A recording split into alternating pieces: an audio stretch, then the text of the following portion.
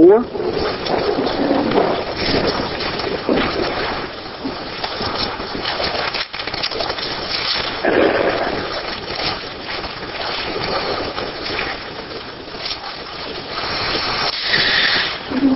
Our text this morning will be verses 8 through 20. Please hear the Word of God.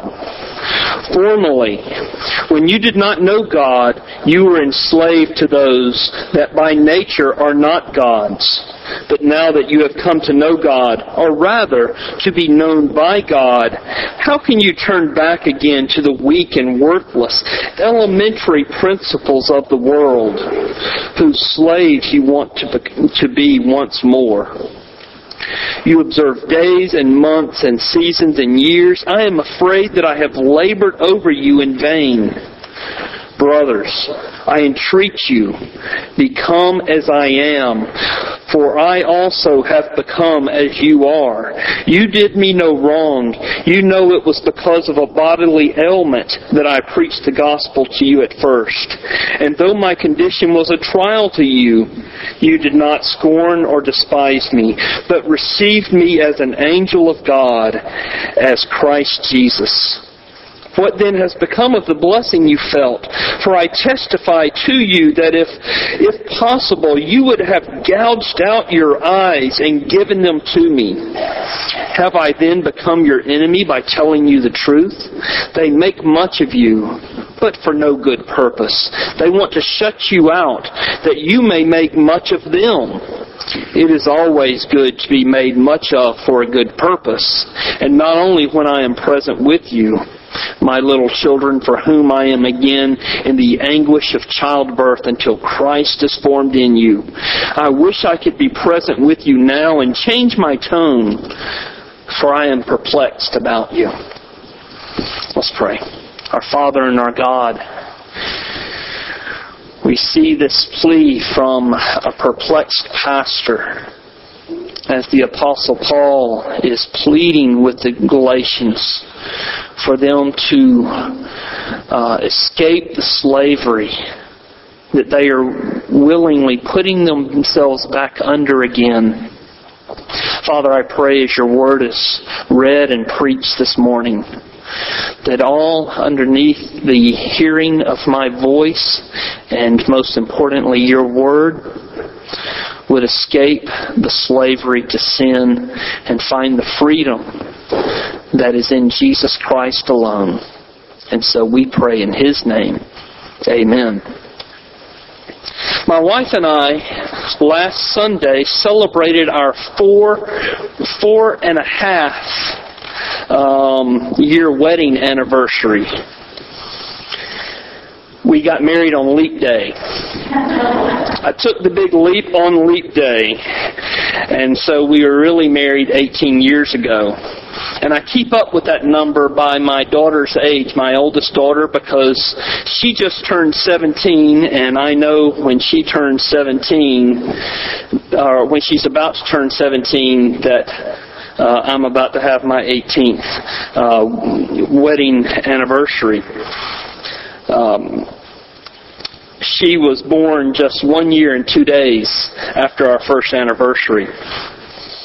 This has given me occasion to recall Rachel's birth process. She was born on March 2nd in 1993. She was to be born on March 1st. Mandy was going to be induced. And when we drove to the hospital, I noticed that it was particularly cold in the car. There was a breeze, even though the windows were rolled up. One of the back windows in our car had been smashed out so that someone could go through and get the change out of our car. So, a harbinger of things to come. We got to the hospital, checked into our room, and there was a woman maybe 2 doors down that was screaming and howling, going through the birth process. It was like everything you've ever heard on TV. And Mandy said to me, "I want to go home." Mandy was not actually in labor that day, but she was going to be induced, and they put her on Pitocin to cause the labor. And when you're put on Pitocin, it causes the labor to be more intense than it otherwise would be. But that was all right, because Mandy was going to have her epidural. An epidural is like an anesthetic that blocks the pain. And I remember in the days leading up to this, Mandy bragging to her friends that she was going to get her medicine and she was going to enjoy giving birth. And you know where this is going from there. They put her on the Pitocin. They put a monitor on her so that they could check and see how things were going. And her labor was not progressing as they had hoped. It was a very slow process. We started about 7 that morning, and that evening, around 7 that evening, they increased the Pitocin to help her to go into labor, and so made it all the more intense. What they didn't realize is that Mandy was having back labor, that she really was in labor, and that this was a very intense labor because of the Pitocin. And all the while the nurses are telling her, Amanda, you are not going to have this baby for another 12 hours. And it's going to get much worse than it is right now. And so you need to be tough right now. And around 3 a.m., the nurses told me to encourage Mandy to go to sleep because she wouldn't have her baby until the next afternoon. And so she's going to need her sleep. So I dutifully tried to have that conversation with Mandy. She stopped me halfway in the conversation, then turned very one-sided. I'm glad that I hope Rachel was not able to hear. Rachel was born at 4:19 a.m., an hour and a little less than an hour and a half after I had talked to Mandy. She had no epidural. She went through her entire labor and transition, and even the baby without any medicine at all, and she screamed not once. The title of this sermon is Dystocia. And the reason why I titled this sermon this is because of verses 19 and 20. My little children, for whom I am again in the anguish of childbirth, until Christ is formed in you. I wish I could be present with you now and change my tone, for I am perplexed about you. This word dystocia is the word for a difficult or abnormal labor and delivery process. It's actually a Greek word, dys meaning difficult, painful, disordered, or abnormal. Tokos being the word for birth. Paul had a difficult time giving birth to these Galatians when he first came and preached the gospel to them. And it is interesting, in verse 19, he says, my little children, for whom I am again in the anguish of childbirth. It's as if the Galatians have, if you will, inserted themselves into Paul's womb, and he is going to go through a difficult labor again. Now, for a man to have a baby, you can imagine. So, that certainly would be a difficult labor. But that's the picture that Paul is giving us. He's going to go through labor again. I'm looking for my daughter, Rachel. Why am I not? Oh, she's in the nursery. Well, then I can speak freely. I don't know if we would have had Rachel if she had to go through that process again. Actually, I feel like we are going through that process, raising a teenager. It's like giving birth again. Oh, well, Hello, Rachel. I'll take you out to lunch. The Galatians, before they came to Christ, they did not know God. Look at verses 8 and 9. Formerly, when you did not know God, you were enslaved to those who by nature are not God's. They did not know Christ. They were enslaved to these false gods. They were really enslaved to their own sin. Their entire existence was devoid of the grace of God. They were so enslaved, their slavery was so complete that they did not realize that they were even in slavery. Slavery to sin was their entire experience. It worries me when I am, particularly with youth out in the community, that they are being raised without any concept of morality or any concept of eternity or any concept of God. They are living without restraint and they don't know any better. They are enslaved to sin and they don't realize it because it is their entire existence. They are unable to see outside the circumference of their existence.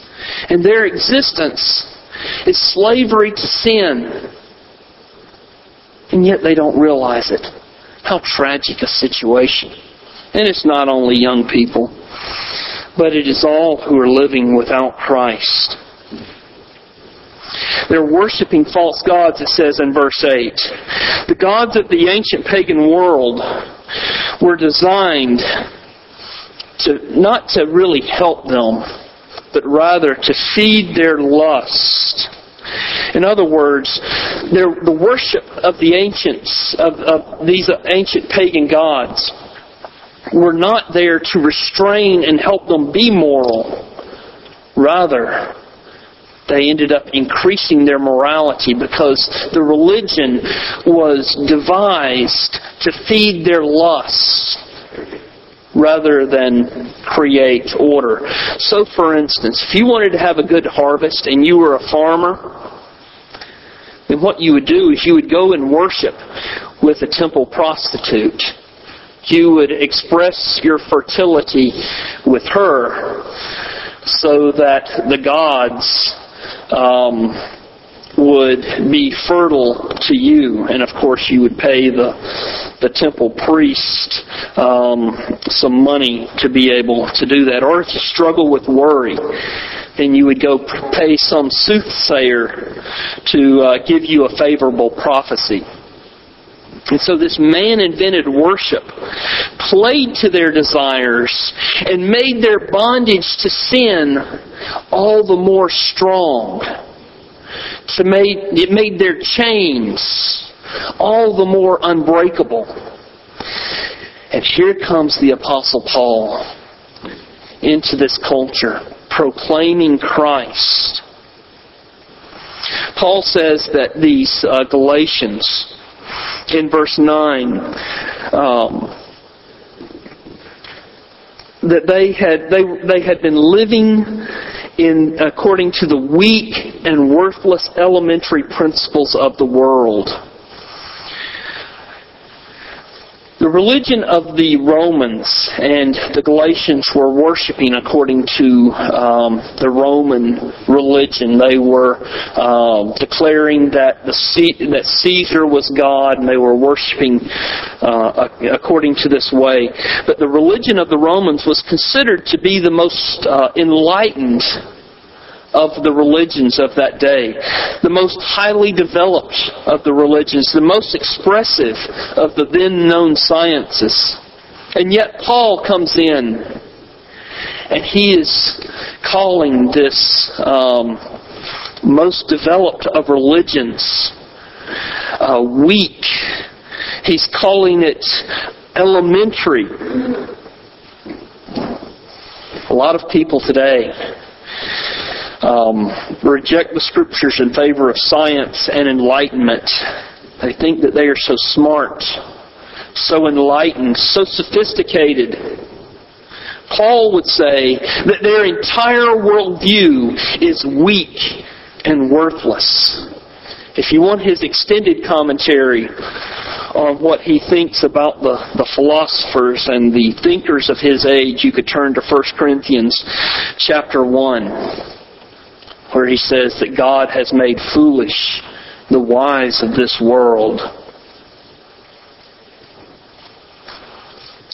The Apostle Paul is saying those who are outside Christ, however sophisticated, however many letters or degrees they have after their names, are all really only in elementary school. And they're not doing very well in school, even at that. In saying this, in speaking against the wisdom of our world, I'm not saying that we should neglect science. I'm not saying that we should reject science. I'm not saying that we should be like an ostrich and put our head in the sand. Rather, I am saying that there is no conflict between the Scriptures and true science, or scientific truth. And I don't know who I'm quoting, but I've heard it said before that when the biologists, when the astronomers, when the chemists, and all the other scientists run their course, discover the secrets of the universe, when they turn that lock and uncover all these secrets, they're going to meet a theologian who has been there already for centuries. Already. The science of evolution is a house of cards that is unable to stand up under even the slightest of critiques. And ethically, my elementary age child has a stronger moral fiber than many adults who live in this world, simply because he loves Jesus. Without Christ, no one has a moral foundation. No one has a metaphysical or ontological foundation upon which they can build their worldview or build their life. You are foundationless without Christ. Or as Christ says, you've built your house on sand and it'll come crashing down. And so this is the Galatians. Paul met them, he proclaimed Christ to them, and they came to know Christ. Verse 9, but now that you have come to know God, or rather they have come to be known by God. God is sovereign. He is the one who reveals His salvation. He is the one who draws a sinner to Himself.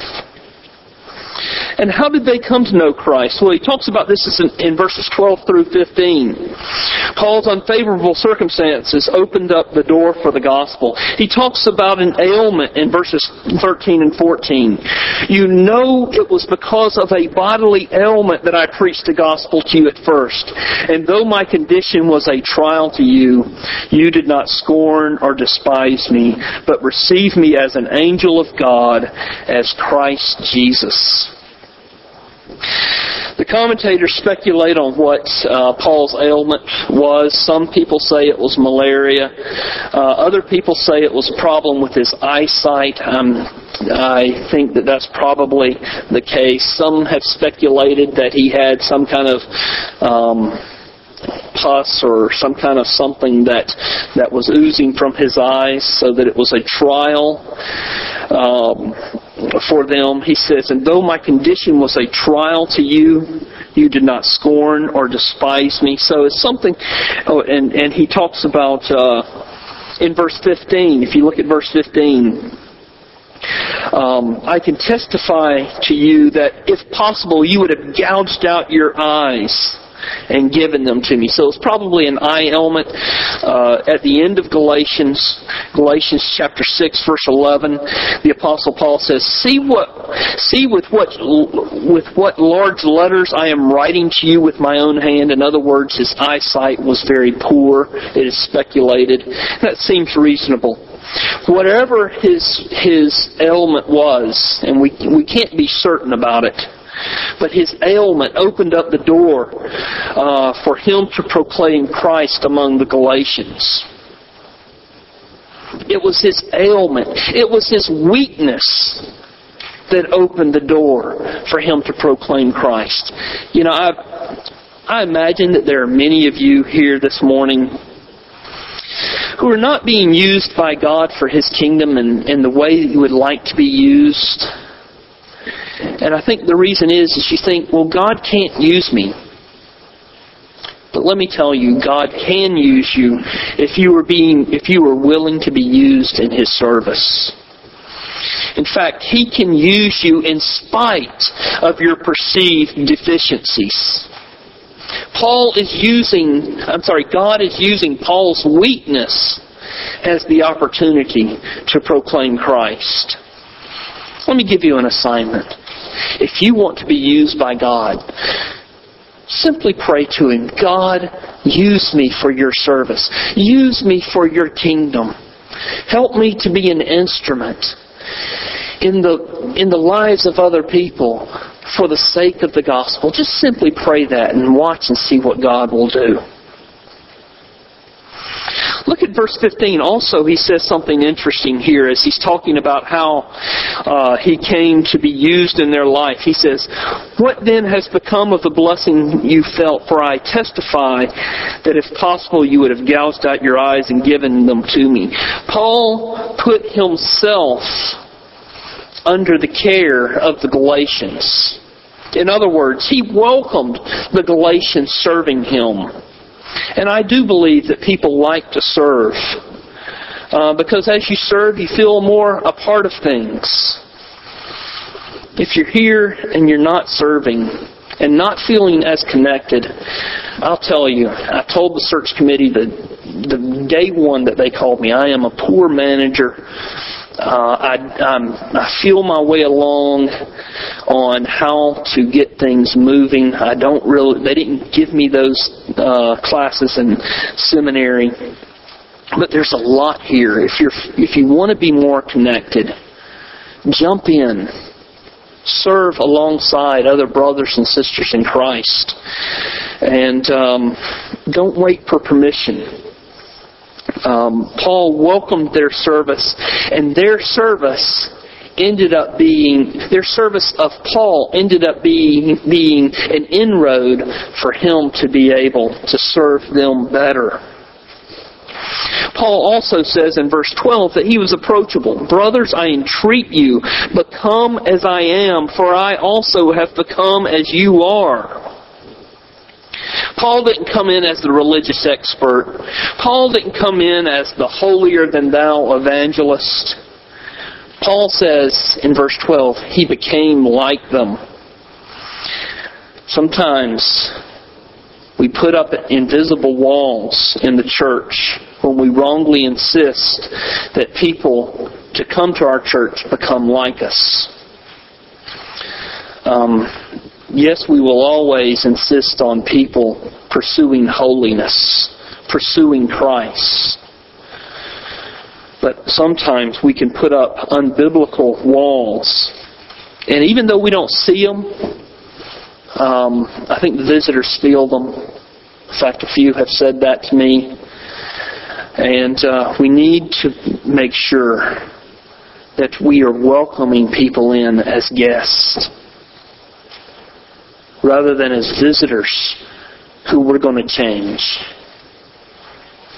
And then we are better able to welcome them into our ministry, better able to welcome them to the Lord Jesus Christ. And so that's what the Apostle Paul did. He became like them, and that was the door that opened, along with his ailment, that he was able to proclaim Christ to them. But now Paul has gone away. Now the Galatians are returning to their paganism. Look at verse 17. It says in verse 17 that they are being manipulated. The Judaizers, once Paul left, the Judaizers came in. They're coming in amongst this new flock. And what they're doing is they're making a big deal about the progress that the Galatians have made in moving away from their false worship, from their worship of the false gods, the Roman religion.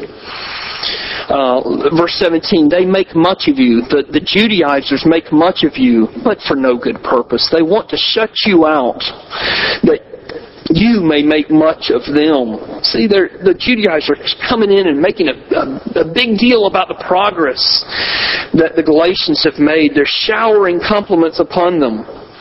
And now they're saying to the Galatians, now that they've won them over by all this slick talk, all these compliments, they're saying, you've made a good start. Now you need to cross the finish line. Now you need to become Jewish. You need to be circumcised. You need to observe these religious holidays, the Jewish calendar. They're being manipulated, and Paul's telling them that. These Judaizers are trying to manipulate you. But they're also, the Galatians are also manipulative. That's what he's saying in verse 18. It is always good to be made much of for a good purpose, and not only when I am present with you, my little children, for whom I am again in the anguish of childbirth. When Paul was with them, they acted a certain way. They said the right things. And in his correspondence with them after he left, they were saying the right things. But in reality, they were trying to manipulate Paul. They wanted Paul to be happy with them. I remember my dad. This is before he came to Christ. He was working around in the backyard, and whatever project was not going very well.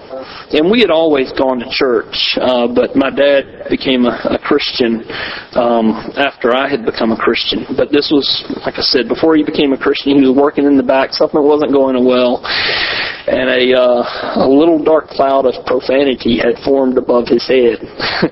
And the pastor had come, and he didn't know the pastor had come. The pastor had knocked on the front door. He heard something around the back, walked around the backyard, and there was my dad. My dad felt like it was so unfair that the pastor came around the house unannounced and caught him in his frustration. And because my dad was wanting to put on the airs of righteousness when the pastor came around. And so Paul is chiding them for that. But most seriously, they are being religiously moralistic. Verses 10 and 11. He says, you observe, he's talking about their previous life in verses 8 and 9, but now he's talking about their present life. But you observe days and months and seasons and years. I'm afraid that I have labored over you in vain.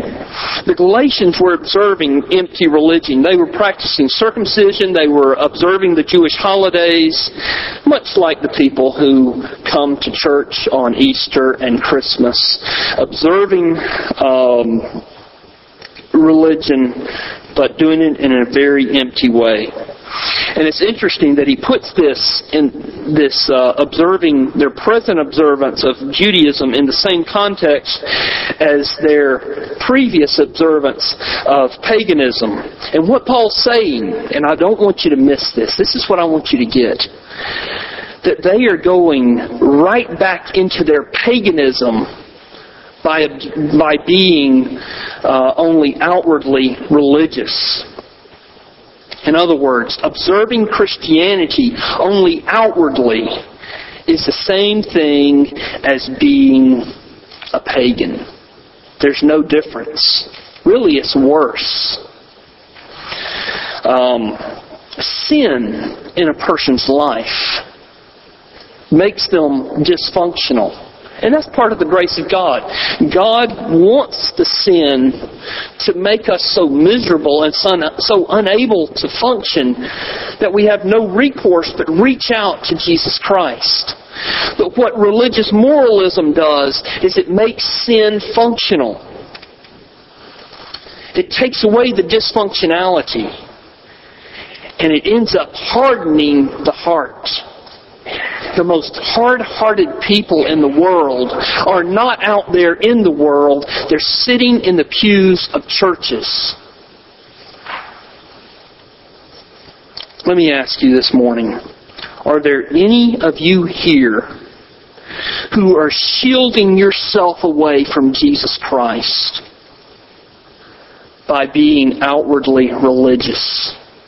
Are there any of you here who are coming to church simply so that you can keep Christ at arm's length? I want you, Jesus, only enough to get me into heaven.